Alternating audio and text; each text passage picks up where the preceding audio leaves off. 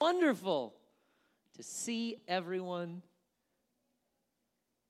And I'd love to see your smiling faces. But I can still tell when you smile because your eyes go like this. So I can tell. Give me a big smile. Come on, someone. All right. Heather's smiling. Mark, you just started to smile. Okay, that's good. Addison, he smiles. His eyes go up. So there we go. Anyway, let's go to the book of Isaiah. I just read from Isaiah. Isaiah chapter 22, starting at verse 15, it says, "This is what the Lord of heaven's armies, said to me. Confront Shebna, the palace administrator, and give him this message. Who do you think you are?" I mean, could you imagine guys walking into church? I said, "God has a message for you." And you look at me and I said, "Who do you think you are?" That's how he starts. He says, "And what are you doing here, building a beautiful tomb for yourself, a monument high up on the rock? For the Lord is about to hurl you away, mighty man. He's going to grab you, crumple you into a ball, and toss you away into a distant, barren land. Then you will die, and your glorious chariots will be broken and useless. You are disgraced to your master." Well, good morning.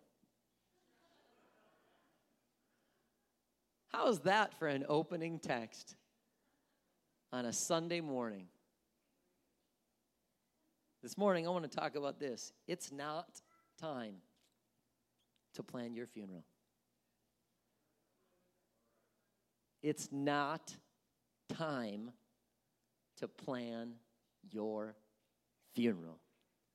God, we are so thankful and grateful to have an open facility that we can gather together, worship you, sing songs of praise unto you. We can see one another's face, and God, if we're comfortable, we can shake hands or bump elbows. We're still just as much the body of Christ today as we've ever been. As a matter of fact, it's even more needed today. So I'm thankful for every man, woman, child who are both here present and for those who are watching online who are not yet back. God, we are thankful for the body of Christ, and we're thankful that we can read passages like we did this morning in worship and be reminded of who you are, how powerful you are, and how amazing you are. In Jesus' name we pray. Amen. So the prophet Isaiah was called by God to speak prophecies of judgment against several nations of that day. If you look back in Isaiah, you'll find in the 13th chapter, it's a message to Babylon. In the 14th chapter, it's a message to Assyria and Philistia. In the 15th chapter, it's a message to Moab. 17th chapter, a message to Damascus and Israel. In 18th chapter, a message to Ethiopia. This guy was getting his frequent flyer miles in. In the 19th chapter, a message to Egypt. In the 21st chapter, another message to Babylon. They needed two, I guess. Sometimes we all do, right? 22nd chapter, a message to Jerusalem. And then in the 23rd chapter, a message to Tyre. By including a prophecy against Judah and Jerusalem in the midst of all the prophecies to pagan nations, Isaiah is emphasizing that Israel, your identity as God's people, will not protect you from God's punishment once you sin against me. And so pagan nations at that time, they were serving false gods, sacrificing children, involving themselves in sexual sin and much more. And instead of coming out and being separate from them, Judah starts to kind of reflect them and starts to practice some of the same things they were practicing. Matter of fact, I was reading a story about how when there was reform in Israel at one time, it took them like 8 months to clean everything out to get to the door of the temple. Don't ever let so much stuff in your life that you don't have a clear path to the door of the temple. And instead of coming out and being separate from them, they are doing this. And so in the 22nd chapter of Isaiah, God has Isaiah turn his prophetic warnings to the southern kingdom, the nation of Judah. And look at the picture that Isaiah starts to paint in Isaiah 22. It says, the whole city is in a terrible uproar. That sounds so familiar. What do I see in this reveling city? Bodies are lying everywhere, killed not in battle, but by famine and disease. All your leaders have fled. They surrendered without resistance. My goodness, I never want to surrender without resistance. I'm talking in a spiritual realm. I never want to surrender to the enemy without resistance. And it says, the people tried to slip away, but they were captured too. That's why I said, leave me alone to weep. Do not try to comfort me. Let me cry for my people as I watch them being destroyed. This message addresses the Assyrian siege that came upon Judah in 701 BC. And eventually, just 115 years later, Judah would be completely destroyed in 586 BC by the Babylonians. They would cease to be a nation.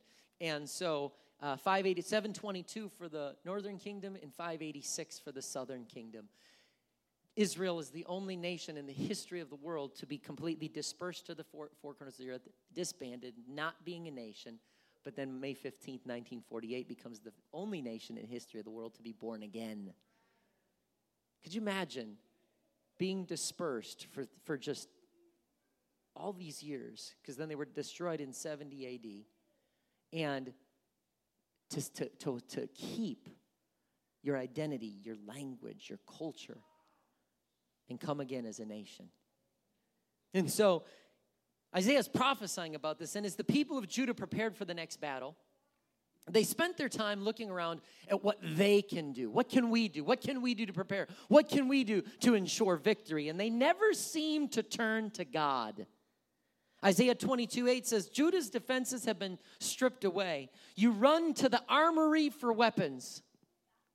He says, you inspect the breaks of the walls. So they're running to the armory for weapons. They're checking their walls. They're looking, checking it out. Don't look too hard on this. I helped install this, so it was not done by professionals. So there's definitely cracks in the walls. And I won't throw the other people under the bus who helped me, who could have the name Jim Hamilton and James Chester. But I'm not gonna throw those names under the bus. But if you inspect, you'll see some of the cracks here in the walls. And they were doing their inspections, and so they're looking around, and you store up water in the lower pool, preparation. Got to have water if you're going to go into a war, and especially if city walls, they could surround you and you don't have water and they cut off your water supply. So let's plan ahead, have water. Let's survey the houses and tear some down for stone to strengthen the walls. Between the city walls, you build a reservoir for water from the old pool. Man, they are doing everything they can to prepare for this battle. But you never ask for help from the one who did all of this. You never considered the one who planned this long ago. I'm all for preparation. If you know me, you know I'm all for preparation. I think we should be prepared, ready, organized. Matter of fact, it was so far beyond my norm and my comfort zone when my family went. Normally, I'm planning a vacation like a year in advance. And we like to take an annual trip. And my wife came home one day and I said, honey, I booked us a place. We're going to South Dakota. I can still cancel it if you don't want to go. I said, but we're going to be leaving. And she said, well, what are we going to be doing? I said, well, I was looking online and I found a blog mom. A blog mom said, here's a guide to a vacation in South Dakota with young children. So I literally followed blog mom's advice. That's all I did. I said, where can we get outdoors and not wear masks? And South Dakota was one state. I said, we're going to South Dakota. And so we stayed outdoors. Don't worry, I still social distanced. I still kept my distance. I wasn't hugging and kissing people other than my family. But so we got to South Dakota, and I just followed blog mom's advice. And actually, someone else from our friends from California were passing through, so we hooked up with them. They said, well, what do you have planned? I said, there's this blog mom. They started laughing at me, just like you're laughing at me. But it was an amazing trip. Like, we had no agenda. We just hung outside and camped and played and looked at things, saw some stone faces on a mountain. It was great. I like to be organized, but every once in a while, it's good to just step back and just relax. We had our family trip there. But when all we do is focus on what we can do, forgetting also what he can do, we leave ourselves open to the enemy. Well, I got my water supply. I've checked for cracks in the walls. I've went to the armory. We're set. Bring it on. Hold it. You've done a lot of preparation, but what about the one who controls all of this? Everything in their city, hear me, everything in their city was inspected except their hearts.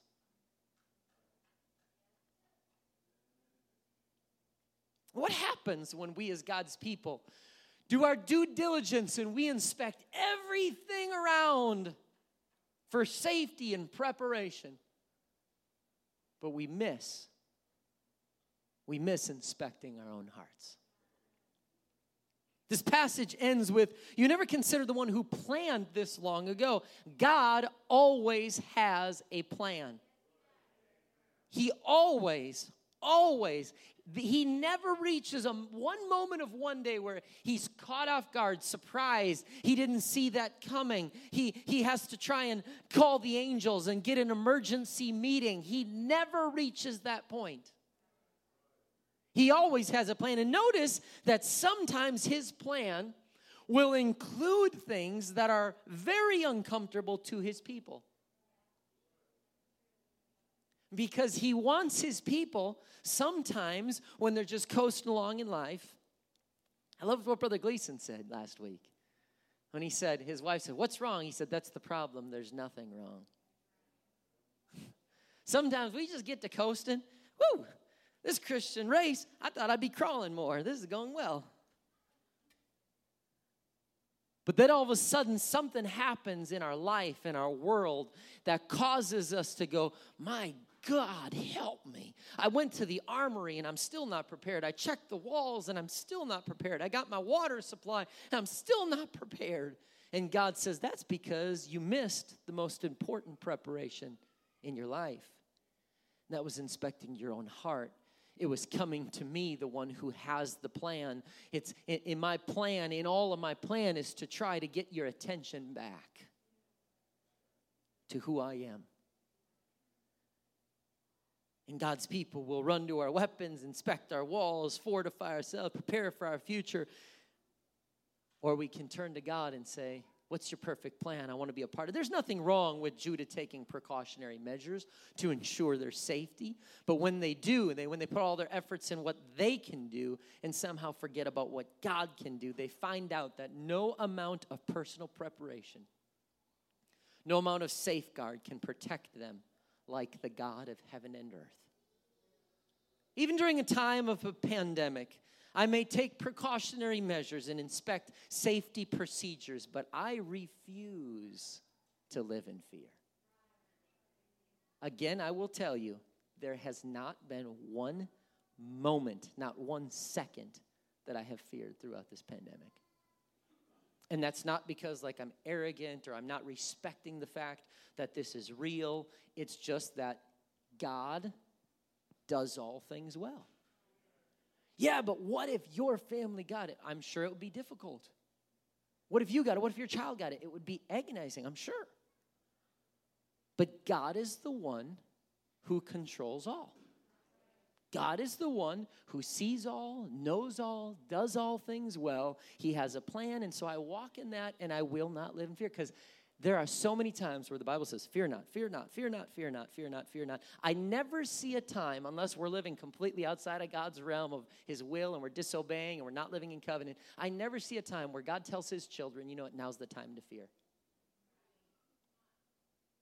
No matter what circumstance happens, God never speaks to his children and says, "It's time to be afraid." Every time an angel shows up, they're like, "Fear not, fear not, fear not." And there's a reminder that follows about who they are.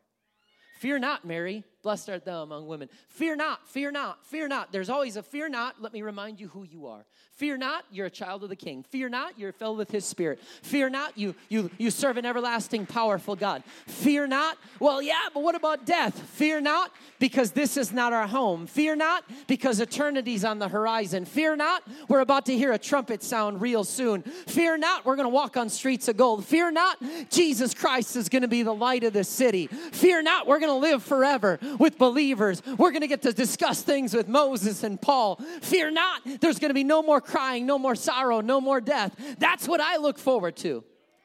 Sometimes we get so consumed with the things on this earth that we get a temporary mindset instead of an eternal mindset. That's why even at funerals, yes, we're going to miss that person. That person's going to be gone. I'm going to miss that interaction. But they have received their reward. Comfort one another with these words, Paul says. So I can genuinely say, even if death itself comes, I am not afraid. Just the tension in here based on what I just said tells me not everybody's feeling that same way. This world is not my home. Our lives are but a vapor. So why am I going to get consumed with a vapor of smoke when I have eternity on the horizon? Why am I going to get so frustrated and bothered about what's going on right here, right now, when I know that I want to make sure I'm ready, my family's ready, as many people in my life and world are ready so that we can spend eternity together in the thing that really matters? Come on, church. I thought somebody's got to have that mindset. And by the fact that it's that quiet, I need to preach this more often. I need to start doing a 7-week series on heaven.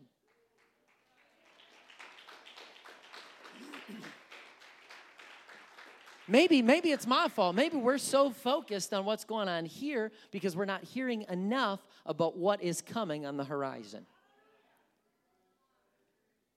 And so God never condemns those. That's not to say any of these things about preparation are sin. They're not sinful. I can't say a gun, a mask, a fortified wall. Lord knows, I cannot say a gun is sinful in Missouri. Not sinful, a mask, a fortified wall, preparation, whatever you want to do. These aren't sinful. But God never condemns those things in Isaiah. He simply calls to the people saying, you're doing these things, but you're not consulting me. And this past week, like I say, my family and I returned from our annual vacation. My wife and I, as we came back, even before we got back, we immediately were met with what we felt was a spiritual battle, and we went into an extended fast. And I'm sensing right now, overall, that in the church there is fear. Not just this church. I'm talking about the global church. There's just fear. Fear not only over the pandemic and coronavirus, but what happens is when the spirit of fear can get in, it starts to work its way into all kinds of other different places. It doesn't just stay in the fear of the pandemic. It's the fear of my job. It's the fear of my future. It's the fear of financial security. It's the fear of where should I go to school? Should I send my kids to school? What if I go to school? What if I don't graduate? What if I get this there? And so the fear starts to operate. What if our religious freedoms are taken? What if we can't have church again? And so we start to do all these what ifs, and fear that came in one way, it's a spirit that can start to all of a sudden overtake every area of your life, where you're actually afraid for finances, you're afraid for relationships, you're afraid for school, you're afraid for your future, you're afraid for your church, you're afraid for your ministry, and all of a sudden fear is overtaking you. And so specifically, we just began to fast and pray on the spirit of fear because it's trying to make its way into all of our lives in all different circumstances and ways. And like I preached 2 weeks ago with King Jehoshaphat, he called for Israel to return to 4 things: prayer, fasting, word, worship. Prayer, fasting, word, worship. Because you want to combat fear, you will always combat fear. Prayer, fasting, word, worship. because it's an interaction with God. It's a denial of flesh and reminding your flesh that he is God. Word reminds you what I just read this morning, who's in control, and worship exalts him for that control. That as you do these things over and over, if you are struggling, you will always find that there's one of those 4 components missing from your life. If you're struggling, there's always one. It's going to be prayer, fasting, word, worship. One of those 4 things will always be missing. Prayer, fasting, word, worship. And so I thought, you know what? Get ready for it. Here it comes. What do we do once a quarter? What have we not done in too long? It's time for a fast. It's time for when the fear starts to make its way into the church needs to respond. Because you know what? When fear makes its way into the church can either do this,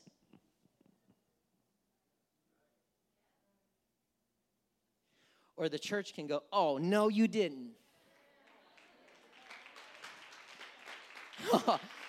Hold it. Devil, you walk through these doors into the house of the Most High God? You came to address a Spirit-filled believer who has the Holy Spirit of God Almighty, who holds the world, the whole earth like a grain of sand, and you're trying to tell me to be afraid of my present and my future? No. Let me remind you who you are. Hell was created for you and not for me.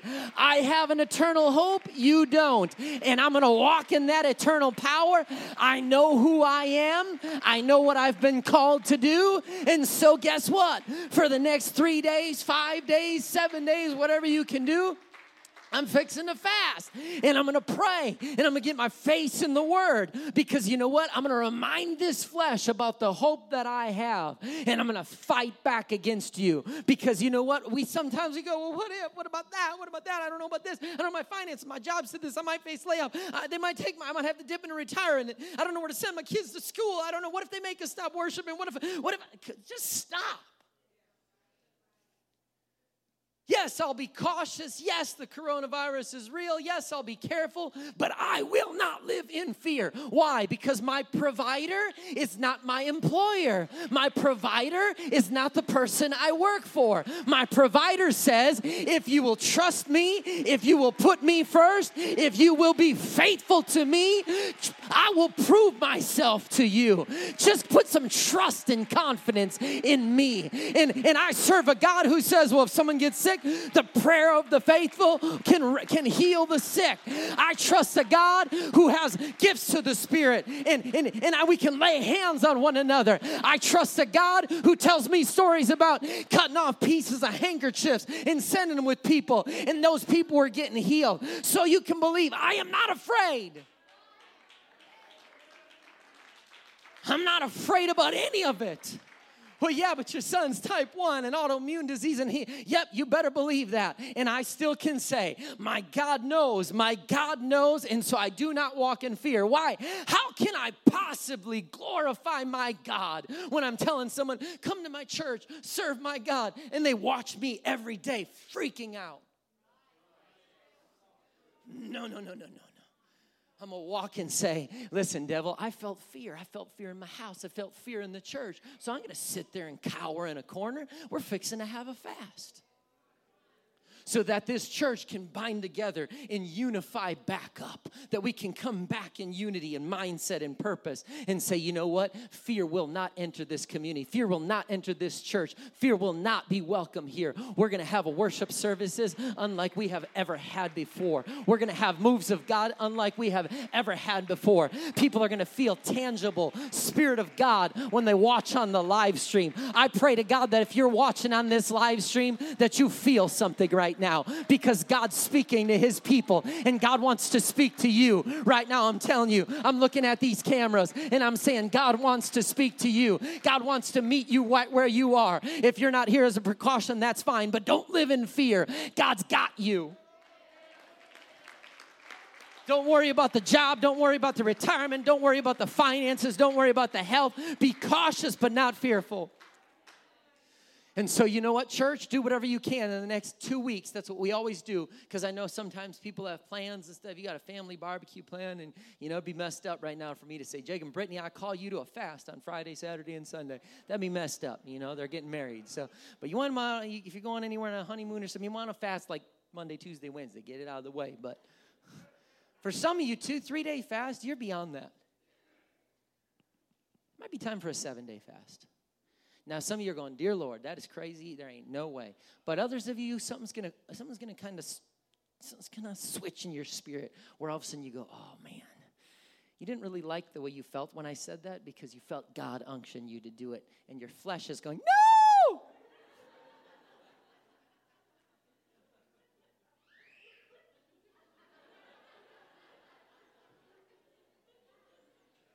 Yeah. But what we ask for, 3 days, that does not mean, as I always explain, 3-day fast does not mean, like I say, for me, I fasted refried beans. Listen, I've been fasting refried beans for years. I broke that fast once at Michelle's house. She got me. Almost thou persuadest me to be a refried beans eater, as Agrippa said to Paul. Almost thou persuadest me. I tried them again on this trip, because our friends from California were making fun of me, so I gave in to peer pressure. I mixed them in with some rice. I swallowed them. I had 3 forkfuls, so I'm good. Now I don't have to eat refried beans for another decade. So me fasting refried beans is not a thing, okay? So whatever your fast should be something that throughout your day, your body is saying, your body is pouting and whining and throwing fits. For most of you, many of you, that's a water-only fast or a fruit juice fast. This whole I fasted media, well, that's fine, but some of you, that's weak. You're beyond fasting media. Your body at lunchtime, well, it's just so not good, because when I fast, I don't feel that energetic or... Yeah. Yeah, it's your body should not be like, fasting's fun. It's a reminder that you're telling your flesh, you are trying to speak to me. You think you're in control, and you're not. And so I'm taking dominion back in fasting as I draw near and begin to hear God's voice. It is amazing. My wife and I going on this extended fast. It is amazing that God, you start to hear with such clarity his voice. All of a sudden you start identifying things in your life that there's just a little bit too much commotion sometimes around us, that when you go on a fast, all of a sudden you're praying, you're reading the word, and you're starting to sense things and see things and feel things. Because God, there's no doubt he's always speaking, but sometimes we have to get the commotion out of the way so that we get our focus back on what he's saying. I always give this example. It would be like if I was saying right now to Brother Tim here,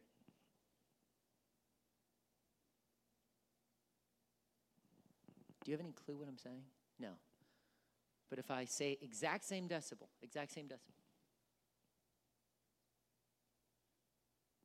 What'd I say? Did I go to work this week? Did you go to work this week is what I said. I said the exact same thing, the exact same decibel from up there. But fasting kind of just allows me to get in a little bit closer.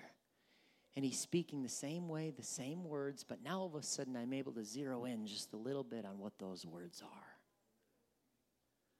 And God's calling this church. Sometime, I'll remind you the next 3-4 services, if you could, in the next 3 days, give up something. And don't just give it up. We're not on a blood, you're not getting ready for blood work. If you fast and be like, I just fasted. You said don't eat, right? No, don't eat, get in the word, pray, have spiritual meals. Because otherwise you're just on a hunger strike and that doesn't do anything. And so I'm asking you to join. Because why? I'm not interested in only the things we can do. I am interested more in the things that my God can do. And I believe that God is getting ready something. There's something stirring in the atmosphere. There's something, and you know what started stirring? It was a demonic presence. It was an enemy. It was an attack on the church. But right now, when the church rises up, the demons flee, and all of a sudden it opens the door for what God is getting ready to do. It opens the door for the Spirit to be poured out. I'm telling you, come on, church, you got to believe me. You got to, and when you go on your fast, you're going to hear these words, and you're going to believe me more than you do right now.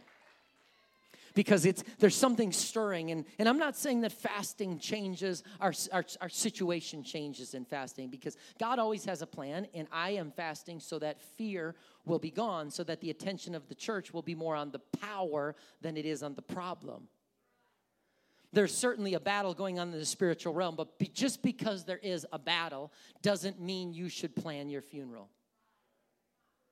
But there's a battle. It's over.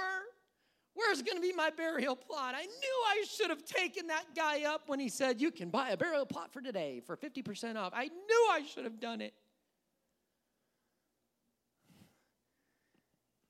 I saw a coffee mug the other day that said, I miss precedented times. Some of you didn't get that. These are unprecedented times. Everybody hear that lately? It's just all over. So now people are starting to say, you know what, I forget that. I miss precedented times. And if we're not careful, we start worrying and looking inward. What can we do? It's time to stop that, to take whatever precautionary measures you deem necessary, but do not live in fear. Do not turn to every precautionary measure out there and forget that we serve the God who knows all, does all, controls all, sees all, has a plan. See, at this time, the people who were inside the palace here in Judah, the leaders of the nation, people who were decision makers, influencers, like some of you in this local church, in this community, your decision makers, your leaders, your influencers, they were living in fear. They were only looking inward. No wonder the entire nation was struggling, just like the church. If the leaders of the church live in fear, the church will live in fear. If the people in the palace, the influencers, live in fear, the nation's in fear. And look at the example set forth, Isaiah 22:15. This is what the Lord of heaven's army said to me. Confront Shebna. We just read this. He says, tell him, who do you think you are? What are you doing here? Building a beautiful tomb for yourself, a monument high on the rock. I hate coughing in public now. But I'm shouting. And I had a week off from shouting, so my voice is weak. The palace administrator is not leading the charge to repent. The palace administrator is not leading the charge to turn toward God. The palace administrator is not saying, trust him, he's powerful. Instead, Shebna is planning his own funeral. Oh, we got enemies everywhere. Things are looking bleak. Things are looking bad. So you know where I'm going to put my energy? Oh, God, we need you right now. I'm going to put my energy. You know what? That's a beautiful rock. I think I'll be remembered for a long. Let's start building it. I want my funeral up there. Here's what I wanted to say. Hang on, hold the banner over there. No, I want a different type of rock. No. I want that. No, hue that a little bit different. I'd like the gate. I'd like a gate to be here, and then the stone opening kind of be over here. And the guy is planning his own funeral, putting his burial high on the rock, his tomb. What kind of state of mind does that speak to the society? When the leaders of the church, the children of God, one moment are saying, God is powerful, we serve the Most High God. And the next moment they're saying, the world is ending, we're all going to die, plan your funeral now. Hear me when I say, the church will not die. God's power will not die.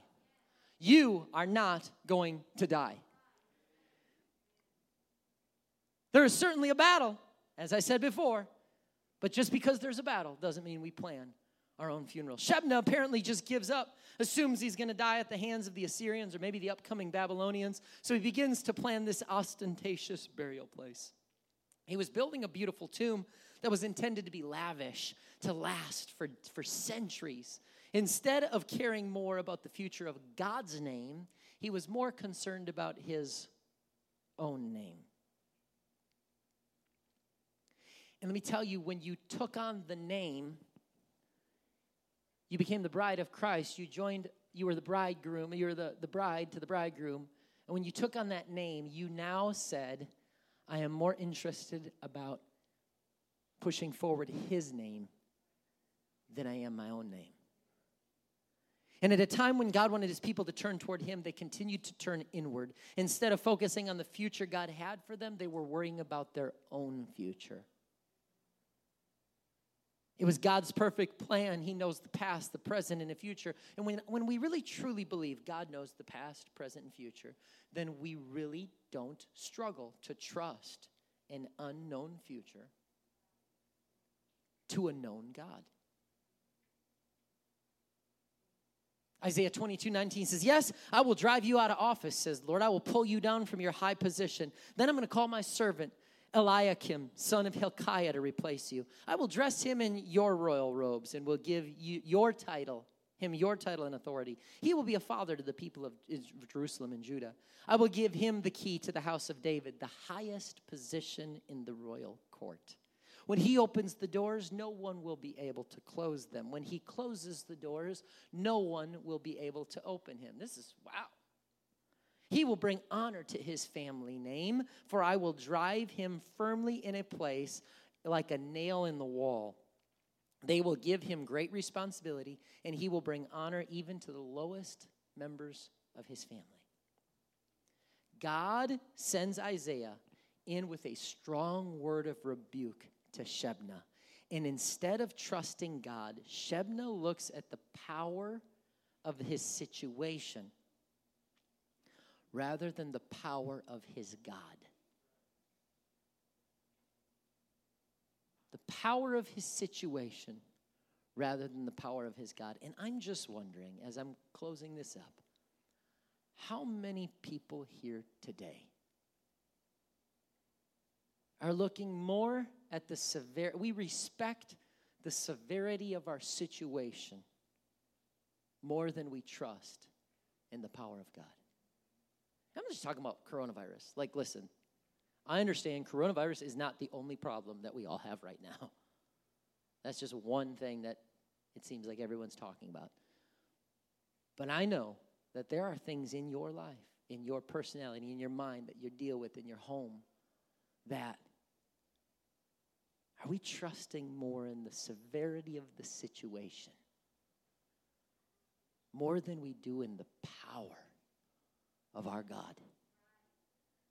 How many of us are planning our own funerals and preparing a grave for our dreams rather than speaking to our situation and reminding ourselves and our enemy who our God is? Hold it. Where'd that thought come from? Hang on. Who do you think you are? You are not going to walk in my home and scare me in my own home.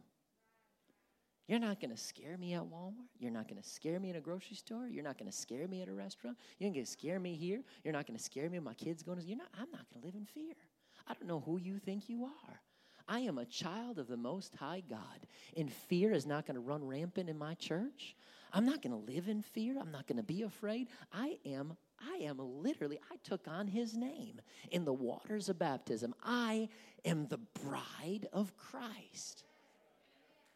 I don't know many guys, like you can go ahead and say things about me. You could say, I hate your tie, you stink as a preacher. Why do you sing occasionally? It's terrible. I don't like your shoes, your truck is ridiculous. Like, dude, say whatever you want. You say something about my bride.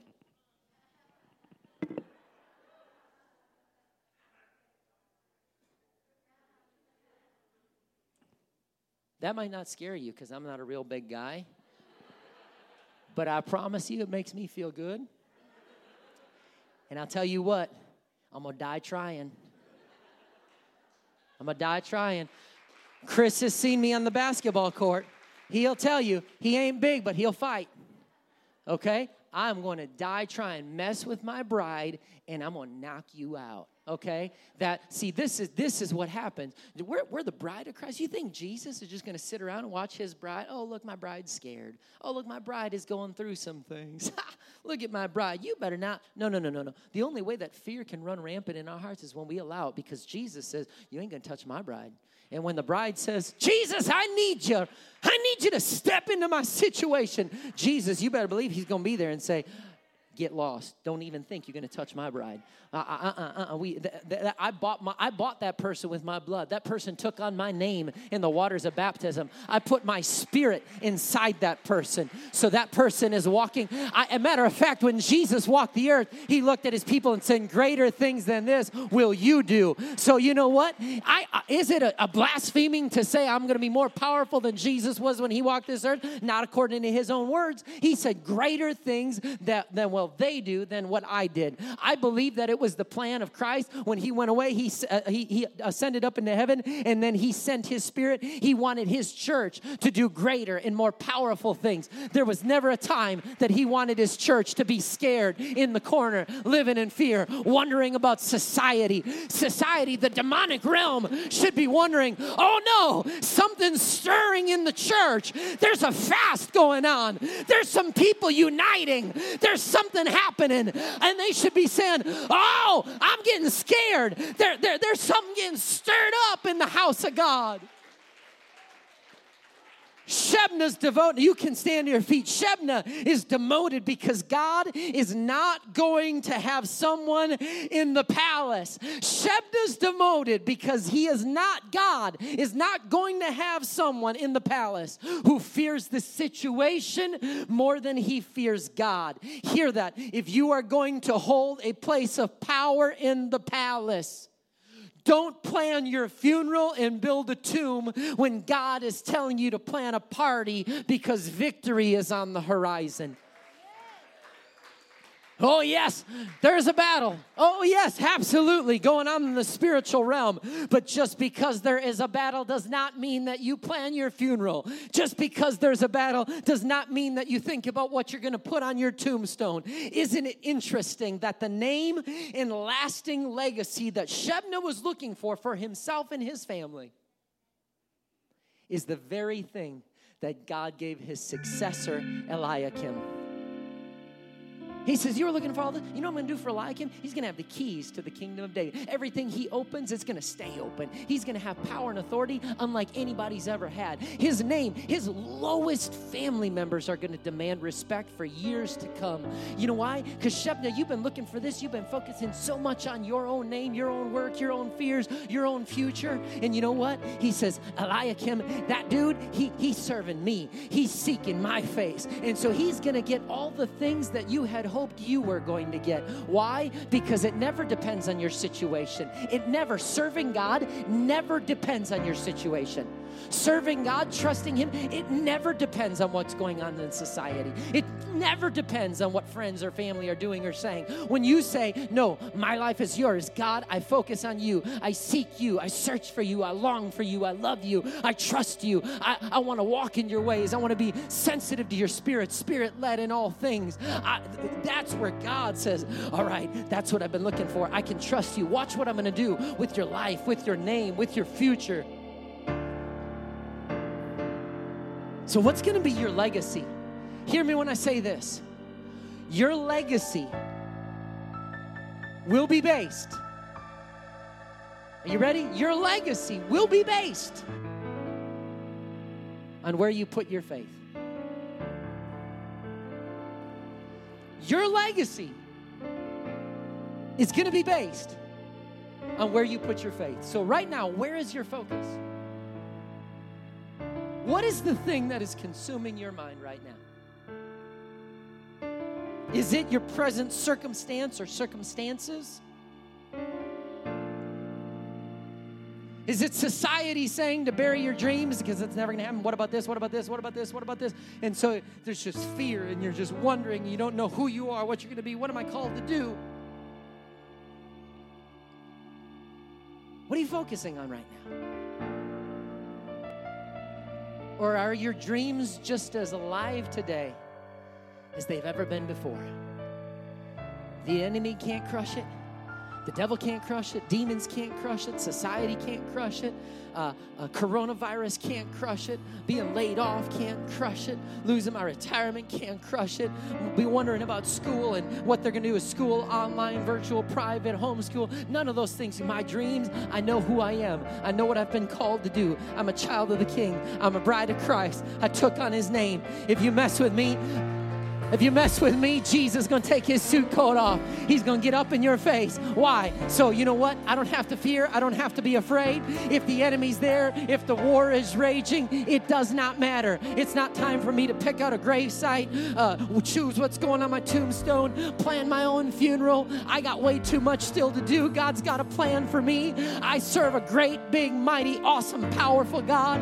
And so today, I invite you to just find a place to pray at an altar around the sanctuary. Feel free to move around and just begin to remember who it is that I serve, who it is that you serve, the God that you serve, that no matter what you're going through, no matter what your situation is, God's got this. God's got this. His power and his authority are with you. That's why he filled you with his Spirit. If you don't have his Spirit, I'm telling you, you can have that before you leave this place.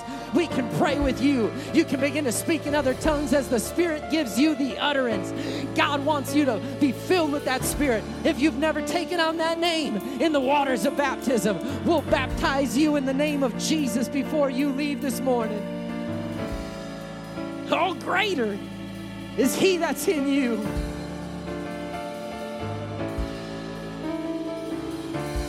Every knee shall bow, every tongue confess that Jesus Christ is Lord forever.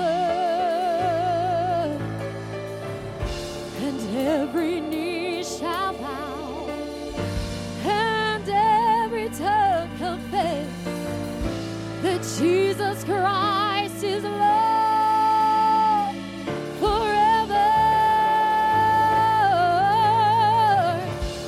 Every knee shall bow, every tongue confess, Jesus Christ